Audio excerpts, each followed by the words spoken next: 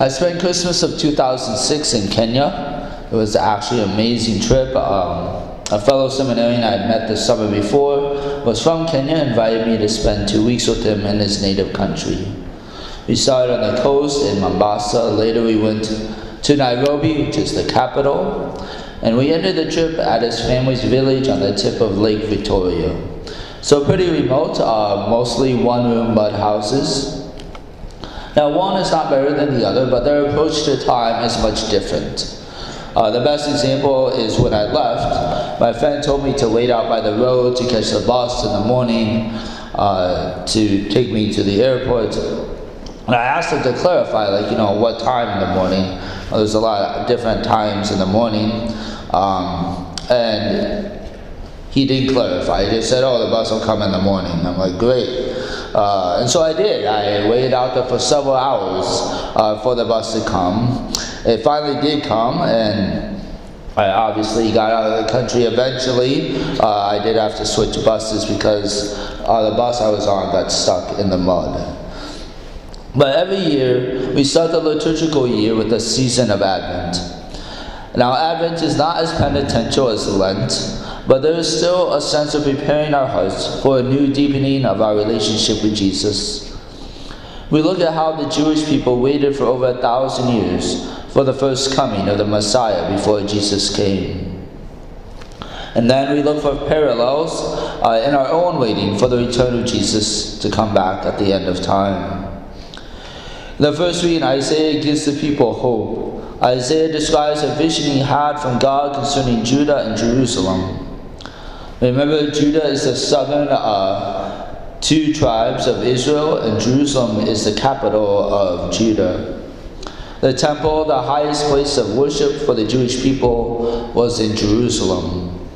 So the Temple Mount in Jerusalem would have been the mountain of the Lord.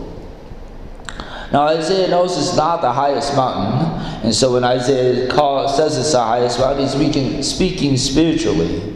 That spiritually the Temple Mount was the highest, and this means the most important.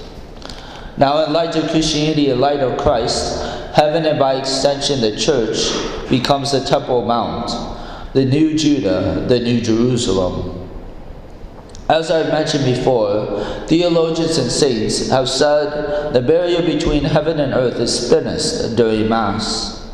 If we had the eyes of faith to see it, we would see the multitude of saints and angels gathered around the altar as the Mass is prayed.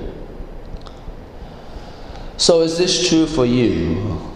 Is the new Temple Mount, the new Jerusalem, the new Judah, the highest mountain for you? Is heaven, and again by extension the church and the Mass, the most important thing to you? Is the church and the Mass the highest priority in your life? I am speaking as much to myself, if not more, than I am to you. There are many times in my own life that I failed to make Christ the highest priority in my life. As Christians, we see Jewish history through the lens of Jesus Christ. We understood that it took hundreds of years for the words of Isaiah to come true in Jesus Christ. There is a lot of waiting. And the second reading from St. Paul's letter to the Romans, St. Paul admonishes them to awake from their sleep, from their spiritual sleep. St. Paul says that our salvation is nearer now than when we first believed. With each passing second, the end of time, the second coming of Christ comes ever nearer. Jesus could come back before this Mass ends, or it could be billions of years from now, or it could be sometime in between. And the same is true personally. We do not know the time of our death. We do not know the moment of our particular judgment and possible salvation in heaven. In this fallen world we live in, death is the only certain thing. With each passing second, our death comes ever closer. Are you ready? St. Paul says to throw off works of darkness and put on the armor of light. He says to stop participating in orgies and drunkenness, promiscuity and lust, rivalry and jealousy. Instead, he says to put on Christ, to turn away from these things that enslave us and turn towards Christ who frees us. Awake from our sinful habits. Strive to make new habits of the goodness and light found in Jesus Christ. Jesus repeats this theme in the Gospel from Matthew. Stay awake. Jesus begins today's reading talking about Noah. Have you ever thought about what Noah did? He built this huge boat on land. It probably took him several years to build it. He probably got ridiculed for building such a large boat on land. His neighbors probably thought he was crazy when he talked about a flood that was coming to cover the whole earth and wipe out all living land creatures. In the days of Noah, despite all the warning signs, especially from Noah himself, the people went about their busy, sinful ways, and the flood caught them totally unprepared. When the end of the world happens, when our own death happens, will we be caught unprepared? Stay awake, Jesus instructs us. We do not know the hour of Jesus' return. Thus he says we must be prepared. 2 men in a field, one will be taken, one will be left behind.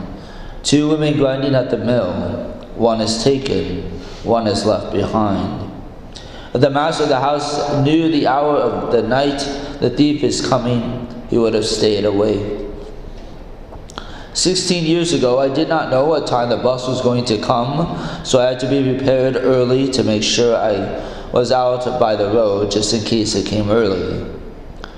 Jesus' first coming took people by surprise. This time, though, we will have no excuse. Jesus has given us plenty of warning. Are we ready for the beginning of eternity? What we do here on earth determines where we will spend eternity. The question isn't exactly, have we been a good person? No, the real question is, are we in relationship with Jesus Christ? Is He Lord of our lives? Is Jesus our highest mountain, our highest priority? As I see it this Advent, take 2 steps. 1, what is your highest mountain? Is it sports, grades, money, job, maybe even family? What are we putting higher than Jesus Christ? Then 2, what can we do to change so that Jesus Christ is our highest mountain, our highest priority? What do we need to do to prepare for either the end of our lives or the end of time, whichever one comes first?